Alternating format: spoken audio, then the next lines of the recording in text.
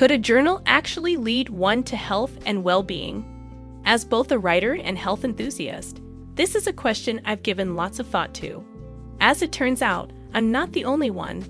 Upon further research, there's been a considerable amount of press given to the idea that your journal could be a path to health and wellness. In fact, Southern Methodist University and Ohio State University College of Medicine studied the effects of creative journaling and found it conclusive in cleansing negative emotions and promoting a sense of well-being. Ref.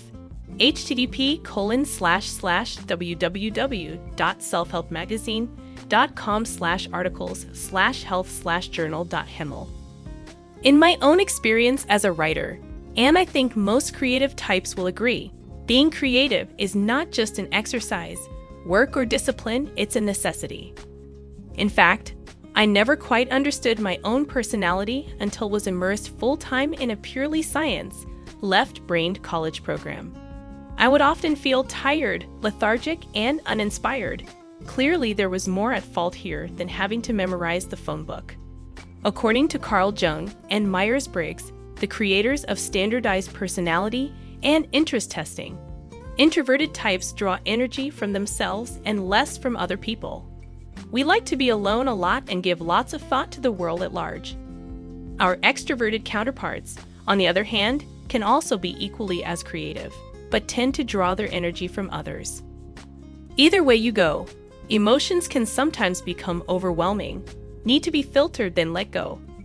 Over time, even amidst the sterile science program, I've learned that I can find peace quickly by turning to my notebook when upset or in need of inspiration. And I'd be willing to guess this idea is not exclusive to the right-brained. So back to the original thesis. Regardless of personality, can writing be useful to you and your health? Hopefully, by now I've convinced you it can. How to get journaling working for you? Well, that's where I'll step in here. I've given you 3 of my favorite exercises to help get you started. Timed writings.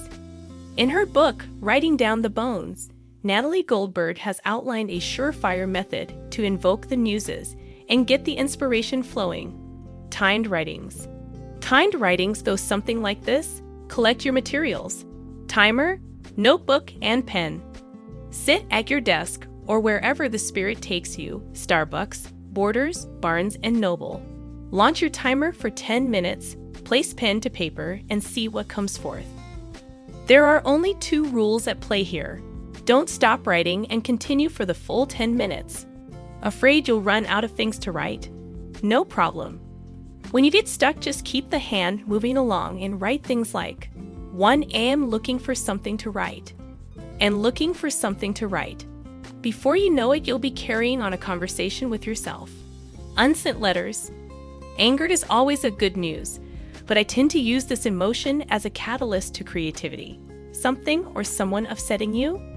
Get creative and purge your negative energy. How? Write a letter. You won't need to send it. In fact, as a ritual to closure, I have been known to write angry letters, then shred them, burn them, or insert your idea here.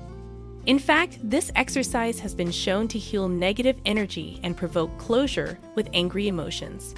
Creative journaling exercises. When I'm feeling less than inspired or want to get the muses warmed up, I sometimes like to take creative writing classes online or off, or do some creative journaling exercises. If you like the idea of sharing your writing, take a creative writing course nearby. Check your local Chamber of Commerce, or if you prefer the convenience of online classes, there's lots to choose from.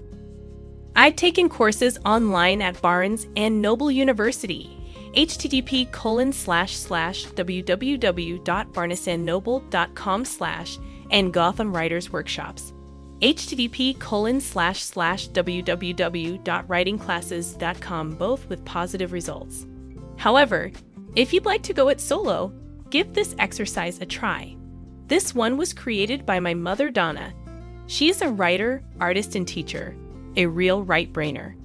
She handed this exercise to me when I was feeling stuck and uninspired. Not only does this exercise stimulate your creativity, use this healthy exercise to get you thinking about taking time for yourself. Have your notebook ready? Set your timer again if you'd like, and aim to come up with the list 20 things that make me happy. If your time was entirely your own, what are the 20 things you'd want to do? Ready? Now hit your timer and take this one for a test drive. When you've finished, put your pen and paper away. Tomorrow, take a few quiet moments and bring out your list again, add, delete, and edit. Now, when you're not feeling like yourself, take this list out and copy it over again. Try to take time every day to do one thing that makes you happy and continue over time to add to your list. Keep up your practice, and you'll find happiness is not just a fixture in your mind.